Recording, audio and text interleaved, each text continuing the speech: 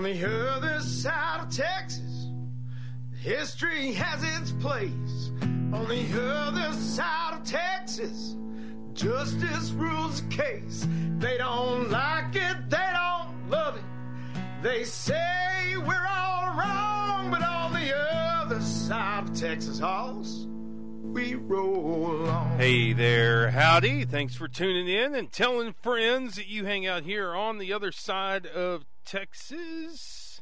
I'm your host, Jay West Texas Leeson, broadcasting from the Racer Car Wash Studios. Voted Lubbock's best wash for 5 years running, stopping at one of 5 convenient locations across the Hub City for the best wash around. I'm kind of going junior league mom here. I'm putting a happy voice over some discontent. If I can grind with you for just a second. Earlier this week on Monday, go and see the accountant and find out what we're going to dole out. And it's not pretty at the Leeson Ponderosa. But a couple of weeks ago, get this, in what universe is this acceptable? In ours. That's a short answer. My mother is a home health care nurse, and she's a saint of a woman and love her dearly. She's driving, pulls out from an intersection, and somebody's flying down the road to the north and completely takes off the front of her car. And they're going well. I mean, you should see the skid marks go for like a block. No, somebody who's not going 40 miles per hour, definitely not 30 miles per hour, takes off the whole front end of her car. And it's a nice vehicle, couple of years old, and then the guy, by accounts of a witness, my saint of a mother, and another witness, the guy skids into a corner curb retaining wall and then jumps out of his vehicle and starts running. And the cops find various, shall we say, paraphernalia in the vehicle. And all that to say, and this happened to me about a year and a half ago. I got T-boned on Avenue Q here in Lubbock coming home from the show. You get hit in a situation like that, and guess what? There is no sort of... It's almost like you were at fault. They gave Mom a check that paid off the vehicle, and then she had to pay $1,000 deductible on top of that, and then we're in new car phase right now. I mean, how is that acceptable? How in the world does Mom... I know I'm venting. Rather than going on Facebook and sounding like a crazy man, I'm just sounding like a crazy man on the radio. But has to pay the $1,000 on the deductible. And then you're just in a situation where you got to put down a payment on a new vehicle. It doesn't make any sense to me. Something that does make sense to me, however, this helps calm me down a little bit. By the way, our guest today on the program, State Representative, he's a chairman in the Texas House, Chris Patty. Been a long time coming before we got Chris Patty, who serves in rural East Texas, on the program. He's got a great bill up about rural jobs. Going to touch base with him, and then Wes Rappaport. Rappaport Reports coming in on the program as well. Wes will be with us in about 30 minutes from now. This from HoustonPublicMedia.org. Longtime listeners of the program know that we've had Barbara and Jim Miles on the program. They live in Leon County, and this is over in East Texas, and it has to do with the high-speed rail line that's going from Dallas to Houston. They came on the program have put up a lawsuit against this, and here's the headline from Houston Public Media. Judge's ruling could have big implications for proposed high-speed rail line. We talk a lot about place on the show. A lot of people's place could just be gobbled up by this high-speed rail line. A new ruling by a Leon County judge could have major implications for the proposed high-speed rail between Houston and Dallas by preventing the rail line's developers from using eminent domain to acquire land for the project. For the past few years, Texas Central Railway has been working on plans to build a privately funded high-speed rail line between Houston and Dallas.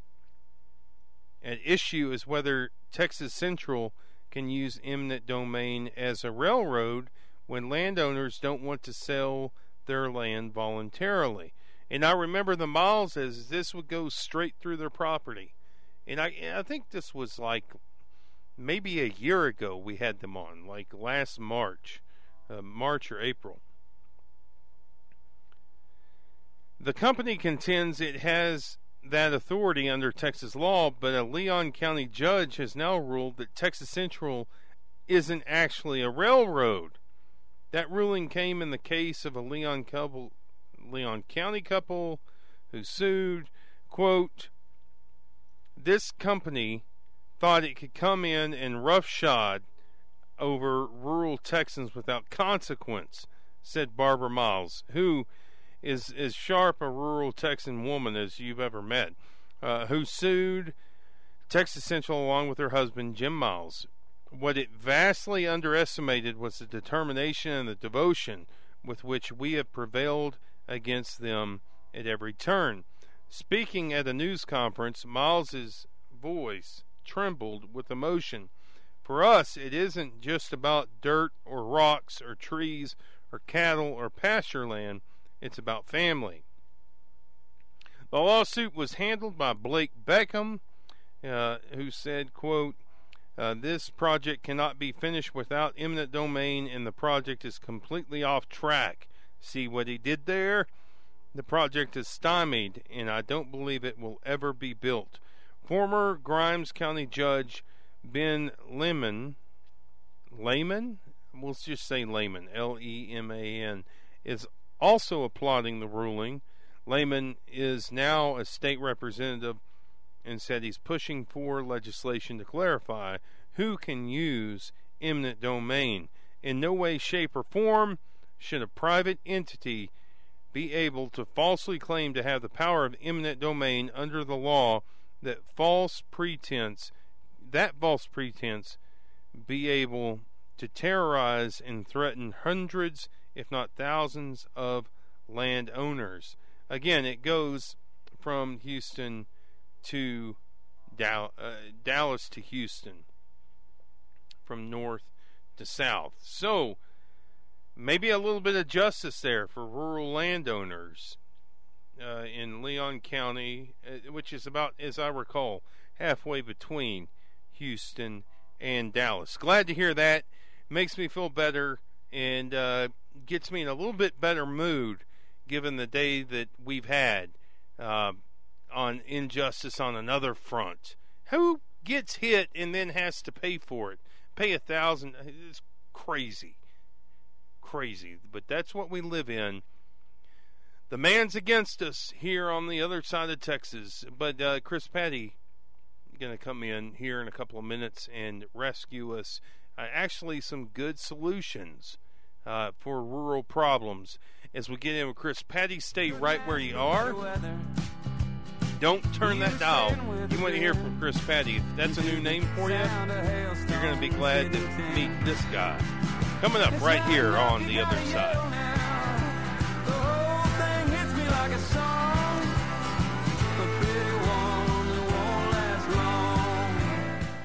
Bottom line, you got a problem, go see these guys at Mullen, Horde, and Brown. His debut here on the program, he is chairman, state representative out of Marshall, Texas, and East Texas, Chris Patty, first elected 2013, currently the the chairman of Energy Resources. Chris Patty, how are you, buddy? I'm doing great. Is this DJ West Texas Leeson? Man, I'm glad you're finally on the program. I don't know what's taking us so long. I don't know either. I got to tell you, I was starting to kind of get my feelings hurt a little bit. I guess I was starting to think, well, gosh, I guess I've not done anything worthy of such a significant program as you have. And so I'm just, honestly, I'm just kind of speechless. Honored, it just doesn't seem like that's sufficient enough. I've gone from frustrated to somewhat jubilant back to blushing. I appreciate that. Chairman. So here's something that really grinds my gears is we talk a lot about, and let me do an impression of Drew Darby, your peer there in the Texas House. Public school, independent school districts are the lifeblood of any community, any rural community, right? And sure. we get into that a lot, and there are a lot of people who say, well, so school districts are supposed to be the main employers of a rural community or ag programs, and people begin to kind of hold their noses up at us on other sides of Texas and say, you know what, it's all government driven. And I think that's because so much time and attention gets put on urban centers. And my big question is always, what legislation is out there? Because the urban centers certainly have good legislation. There's a reason why in urban centers bring in incentives, which here are called government. Whenever it comes to rural, it's government handouts, right? But whenever it's sure. urban, it's incentives. But all of a sudden, here comes Chris Patty with an initiative to maybe not make public schools the lifeblood, maybe not make other things. Talk to us a little bit about your new bill, the Texas Rural and Opportunity Zone Jobs Act. Well, first of all, I appreciate, Jay, the opportunity to talk about it. And you're right. I think so often those of us that grew up and loved and wouldn't call any other place home but rural Texas, we know we have challenges, however. We have challenges to get our fair share of, you name it, whether it's transportation dollars or education dollars or certainly economic development dollars. And so we started thinking in this respect as it relates to economic development, what can we do to incentivize private sector capital to choose to invest in rural parts of Texas? So often when we talk about economic development, particularly at the state level, it's all about the urban areas. And when you look at the various programs in the governor's office and otherwise, they largely are targeted to urban centers in Texas. Mm-hmm. And so we said, what can we do to incentivize, not look for a heavy-handed government picking winners and losers type thing that of course is going to come with all sorts of red tape and everything else you can imagine. What can we do to incentivize people to invest in rural parts of the state? And so we came up with the idea. And I'll be the first to admit that it's not an original idea, that there are a few other states that have done this in recent years. Most recently, Ohio is one. And so we're starting to see some results elsewhere. And so I'm perfectly happy to steal a good idea from someone else. So, what we came up with is this particular program. And the gist of it is fairly simple. It's just, how can we facilitate access to capital, which is one of the major limiting factors for small businesses in rural areas, to be able to create jobs, to be able to expand their businesses, to upgrade facilities, buy equipment, do workforce development, job training. All of those things are limited by capital. Our community banks, which are also a huge driver in our rural areas, they do a fine job, but they're limited in what they can do. They can only do so much, based on that particular business and, what their balance sheet looks like and cash flow and all of those sorts of things. And so, we were looking, what can we do? So this is a program, again, that is being used other places that will create this opportunity to deploy in excess of $200 million over about a 3-year period of private sector capital into rural areas so that folks can invest in growing their businesses and hopefully starting new businesses. And this will be a program that works hand in hand with local community banks, economic development corporations, chambers of commerce, anyone who might be engaged with their local business community and be, seeking to help them expand and grow their businesses. And so, this is not a government-driven deal, although certainly the government will oversee this, as it will fall under the governor's economic development and tourism part of his office. But that's just basically to set kind of the framework for how it works. And after that, it's government get out of the way and let the private sector work, and particularly in this case, let's invest in rural Texas. Yeah, so Chris Patty here with us on the program.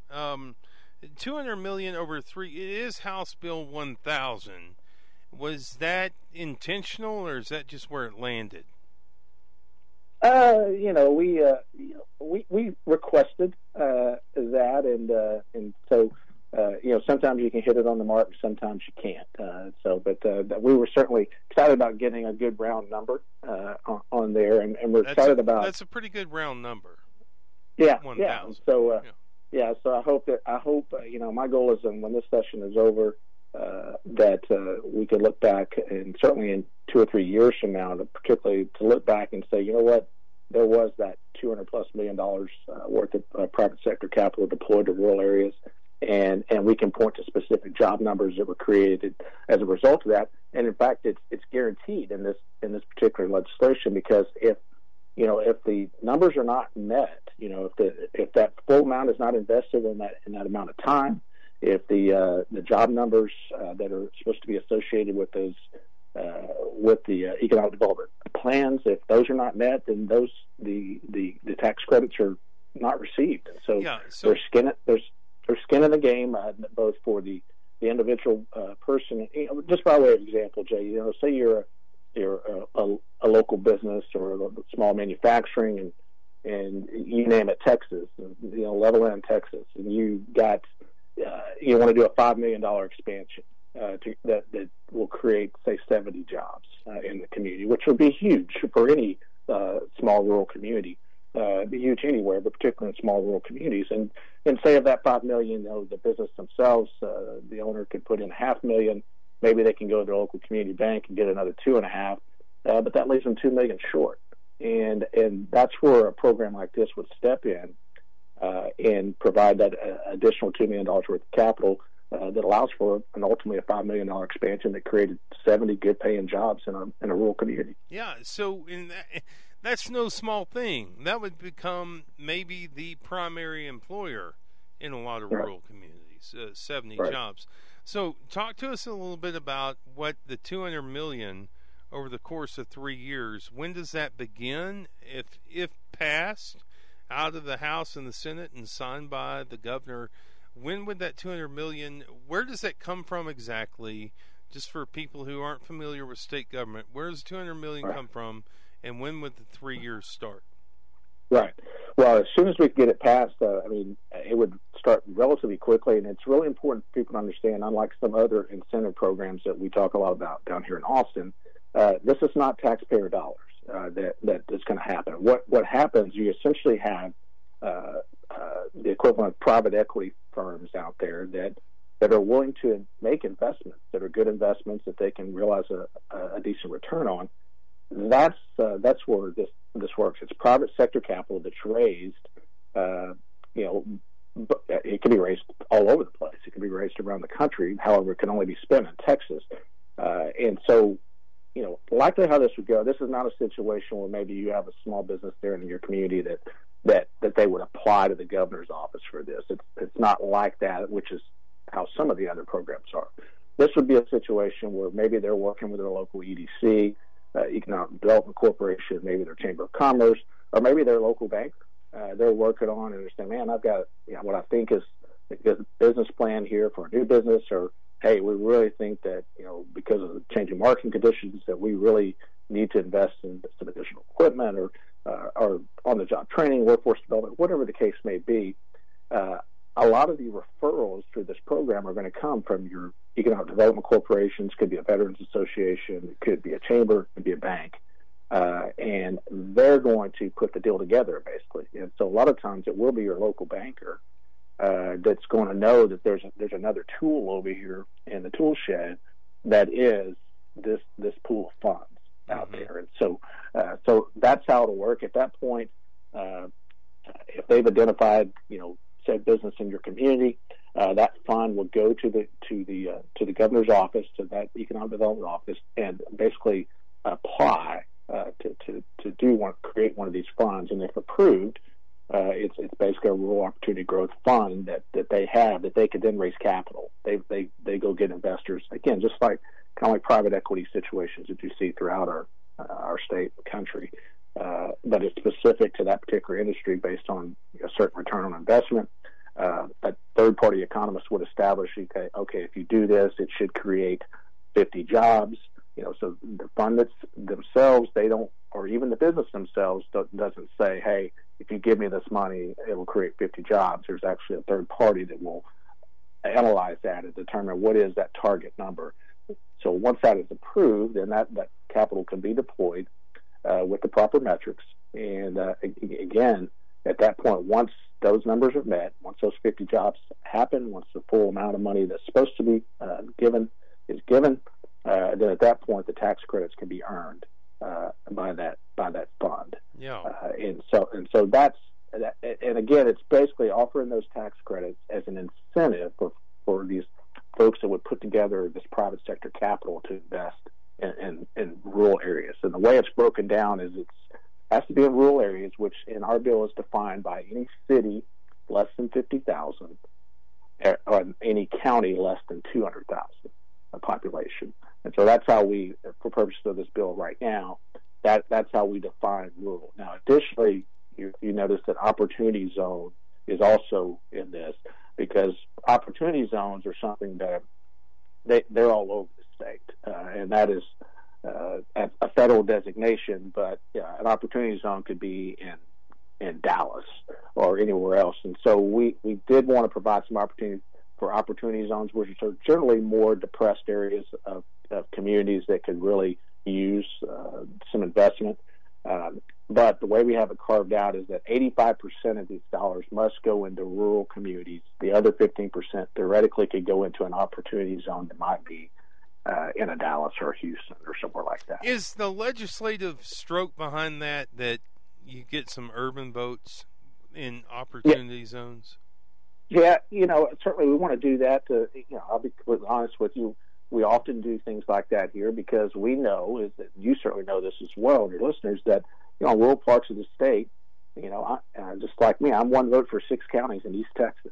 You go to Harris County and there's 40 plus members, in the greater Houston area. So, we're outvoted. And so we have to find ways to build coalitions and get people to be willing to take up our cause with us. And so, it's very intentional that we would put that in there to recognize that, first of all, it may be really good policy as well, because, investing in opportunity zones or economically disadvantaged areas that could really benefit from this type of infusion of capital. That's a good thing too. I mean, and what's good for those areas is good for the state, and I'm all for that.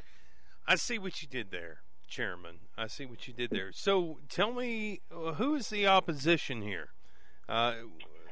Do you have formal opposition on this bill? None that really has come to us yet on it. Over on the Senate side, Chairman Kelly Hancock is going to carry it over there. Excited to work with him. He and I have several other things we're working on as well.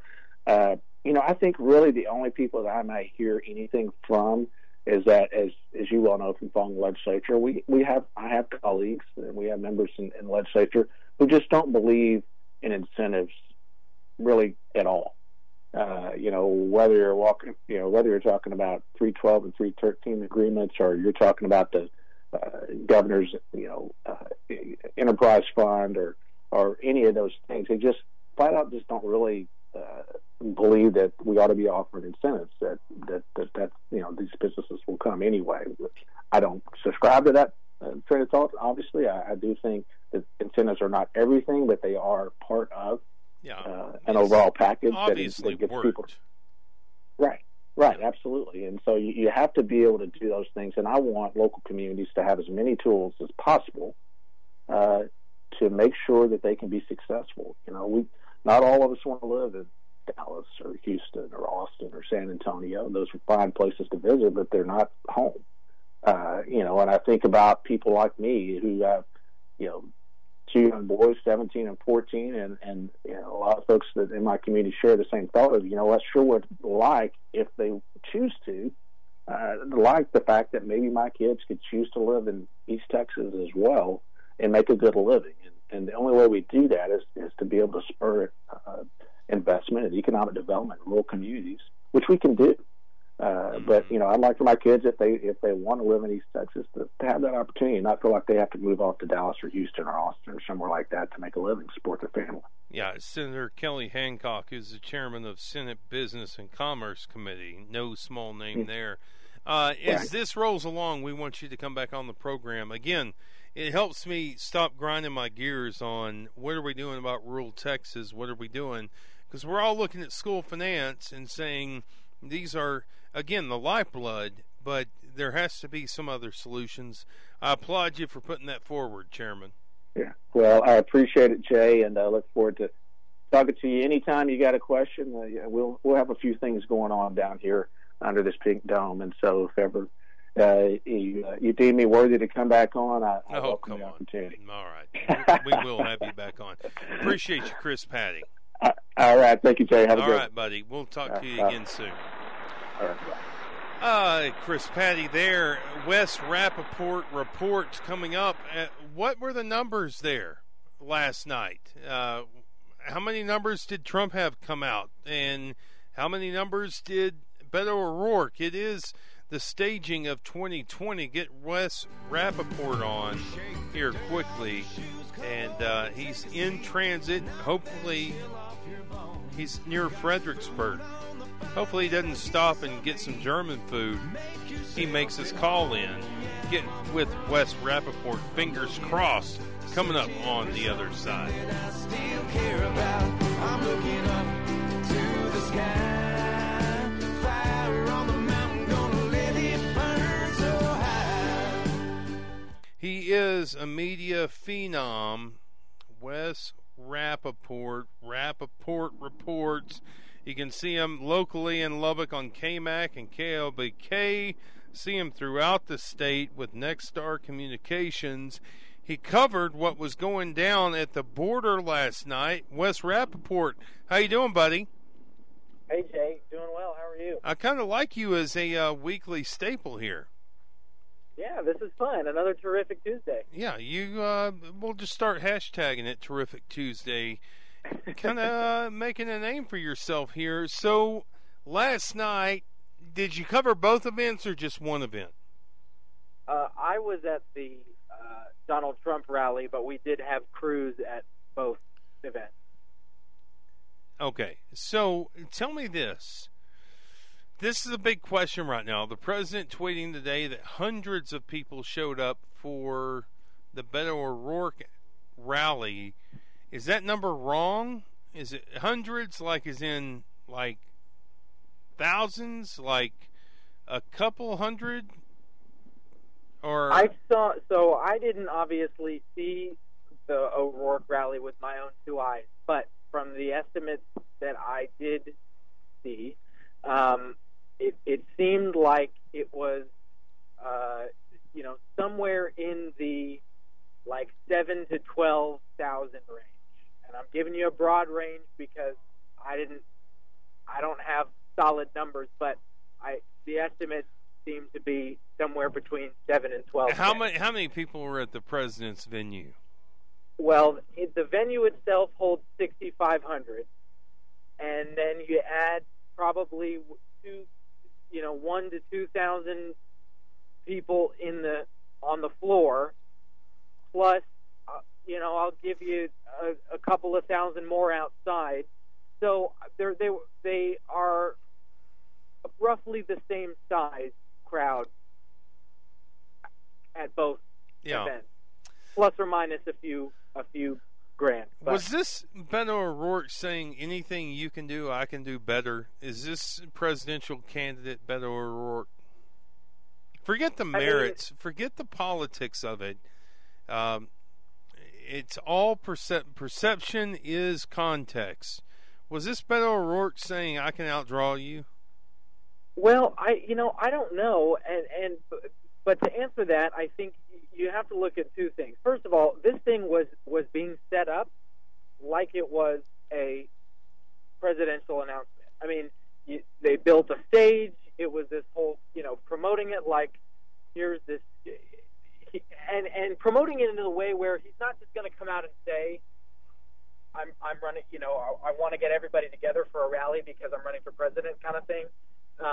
Which he did not do. It was right. It was a very Beto O'Rourke style, setup, which was the, come out and see what might happen tonight, right? And I want to march, and you never know.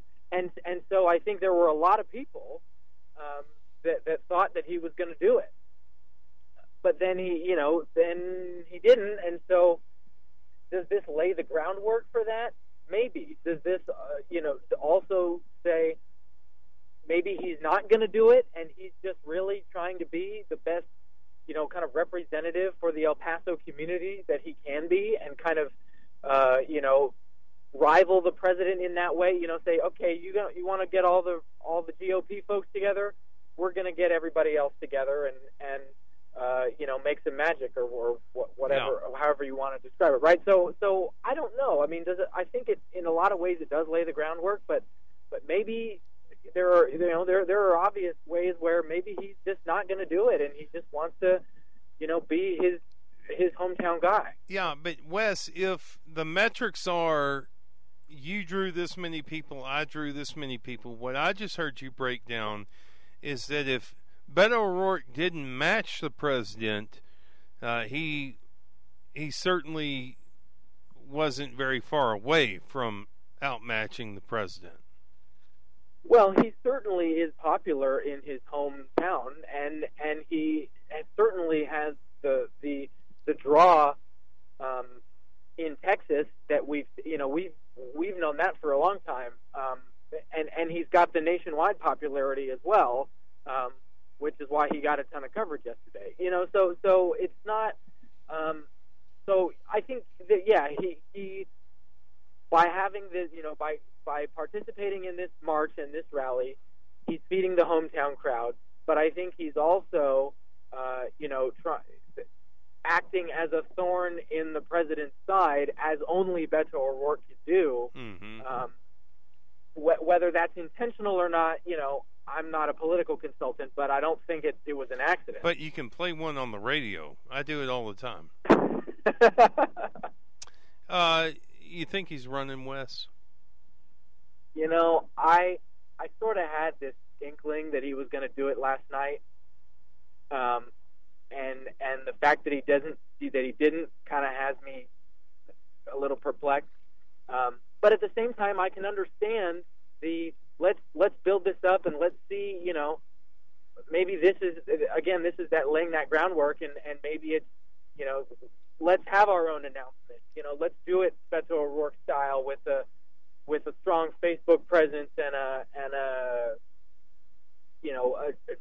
rally he can call his own. Remember this march and this rally he did not initiate. This was initiated by other local groups that sort of he became a participant, and people obviously wanted to come out and see him. So everyone was sort of calling it the Beto O'Rourke rally, but it was really put on by these other local groups that he joined on. Yeah, Claudia is saying on the text line that I'm pro Beto. I'm not.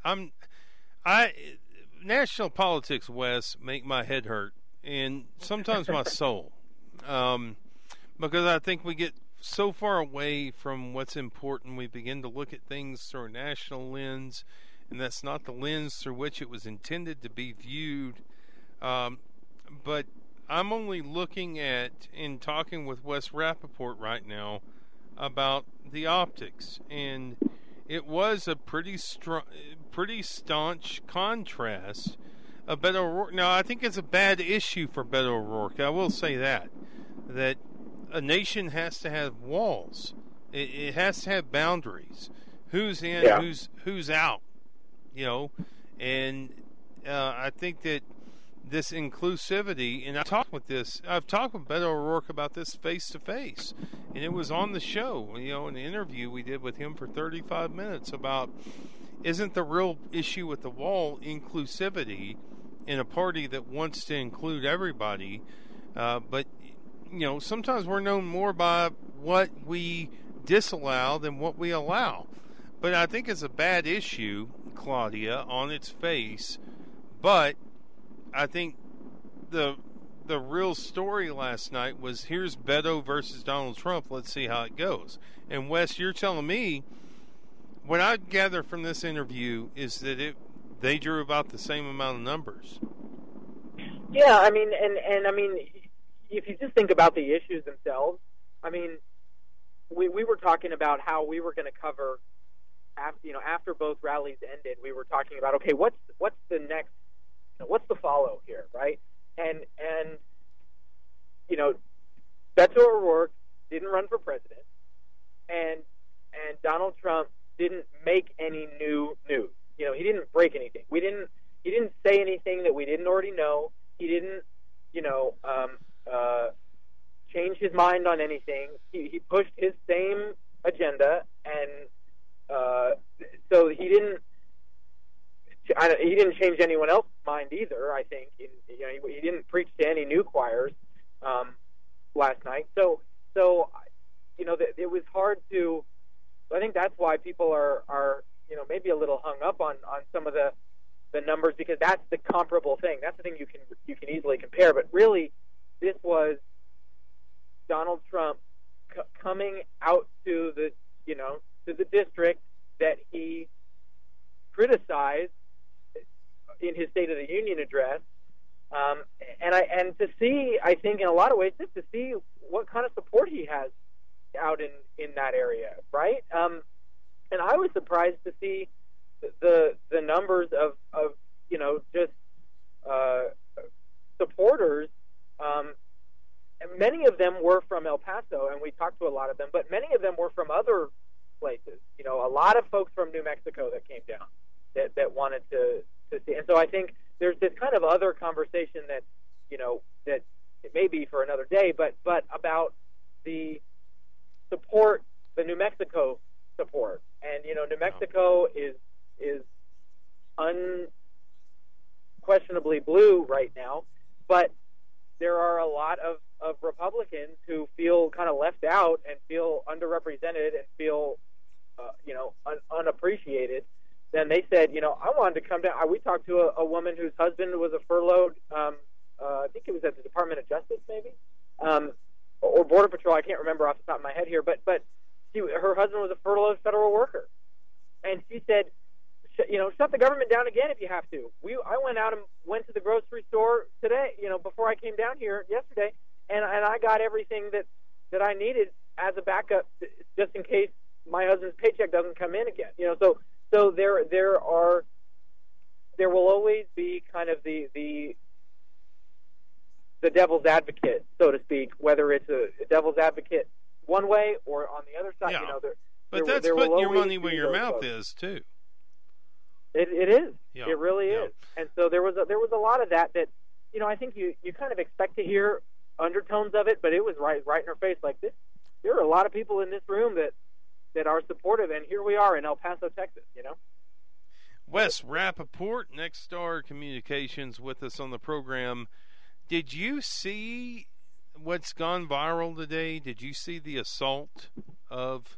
I call it an assault, but did you see crowds? Well, let me just start with this question. Are you nervous walking into a Trump rally with your camera? So, a lot of points here. Let's unpack it all here. Normally, so I've covered Trump rallies before, both official events and campaign events, and have always felt a level of protection afforded to anybody in there, right? What's that mean? I feel like it's a generally safe atmosphere. There's obviously this criticism of the press that the president and many of his supporters have, and there's always there's the booze and there's the attention, and we put up with that. That's nothing new, and I'm used to that. But this event felt a little bit different. Obviously, with the specific assault that you mentioned, and if the BBC is going to call it an assault, I think I'll go with that because their camera operator was harassed physically, and equipment as well. And so so our gear was just 3-5 feet to the right of all of this. And if this guy had gone, he went left. If he had gone right, he would have had, it would have been a different story. We would have been much more involved. So yeah, it was I do generally feel safe at these events. Anytime the Secret Service is involved, there's the level of, and it's the president. They're not going to put him in a room where it's not safe to be. But this time there were when we were in Houston for the rally right before the election with Ted Cruz and everybody else, there were a couple of interruptions. 1, 2, that was about it. This time there were 3, 4, 5 interruptions. Protesters unfurling banners, people yelling, the whole 9 yards. It just kind of felt like an unusual. There was just something unusual about this one that was a little bit different, and I don't know what to attribute that to necessarily, but just putting it all out there, I think. Yeah. So, do you carry? I don't carry. Yet. Yet. But, I mean, I've got all kinds of camera equipment, and so I don't really have time to go down that road right now. Yeah. I've got a job to do, and if I figure, especially being in Texas, that there likely is someone around me who is. So. Yeah. Tell us what you're working on, Wes. Well, today we followed up a little bit we did a little bit of fact checking on both of the rallies, and we were talking about, so the president had kind of rallied off a few of the statistics that he was using to justify building a border wall along the southern border, and we went through some of that data and asked immigration and customs enforcement. We called up ICE and said, "Hey, he said all this yesterday. Is it? Can you confirm any of this information is accurate? And if not, what is the information?" Yeah, what they say. So and they said that the data was correct, and they broke it down for us, and they said, and not to say that the president would intentionally throw inaccurate information, but there has been misinformation reported from state leaders and the president in the past about the statistics surrounding El Paso. So we wanted to just kind of vet some of that for ourselves independently, and then we also checked in with some of the information that Beto O'Rourke had said, talking about basically kind of comparing his point of view on violent crime in El Paso and saying, okay, well, so he says that the violent crime numbers are kind of unaffected by this and by the wall, and we wanted to vet everything. So basically, both of them are right to a certain degree, and talking about people who commit crimes in who are in the country illegally versus people who are American-born citizens who commit crimes. So what's the crime rate, things like that. And so they're both right in a lot of ways. And so I think that we wanted to kind of just go in and verify some of that information, because you hear people start rifling off numbers and making claims. And so we did a little bit of fact-checking today, and it seemed like most of what we heard last night was suitable. Both right, which if I'm hearing you correctly, Wes, sets up quite a 2020 contest between these two gentlemen. Yeah. All right. If there's lots of options out there on the table, and we want to make sure that they're being truthful along the way. He's Wes Rappaport. We get a lot of feedback here on the program. People love hearing from you, Wes. He's at Wes Rapp, R-A-P. Well, I'll tell my mom to stop calling then. Okay. Well, hey, false pride's the same thing as pride, buddy. Appreciate you making time. Hey, thank you as always. You're driving back from the border, right? We're driving back. Yeah, it was a long day, but we were reporting from the road today. Appreciate you making time, bud. Thanks, Jay. Wes Rappaport there at Wes Rapp on Twitter. Get into a quickie break here and get back in with you. Close out the program. Tell you what's going on, maybe at Felice and Ponderosa and otherwise, right here on the other side of Texas.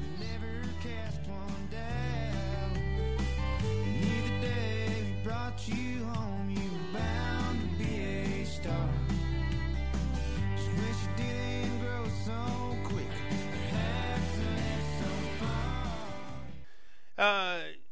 Gonna go home.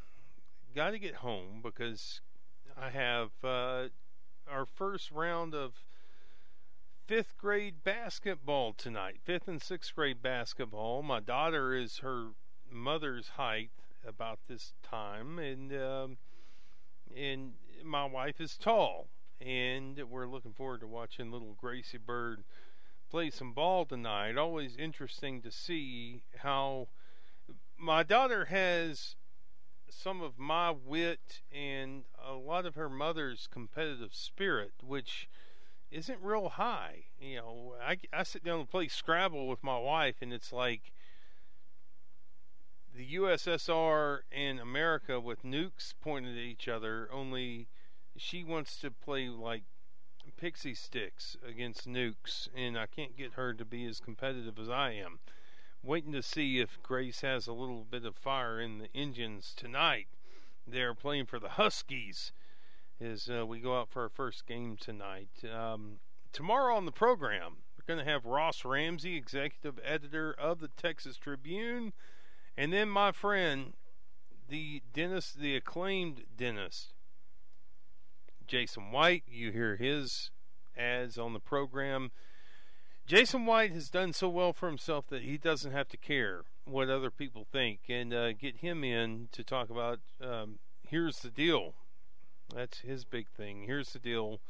He wants to get into some national stuff, which makes me a little bit nervous because I don't like the national stuff, but we're going to get into some national stuff here from a West Texas conservative tomorrow at the end of the program. But for now, gonna get home, gotta get home. Great family, great basketball waiting for me there at the Ponderosa.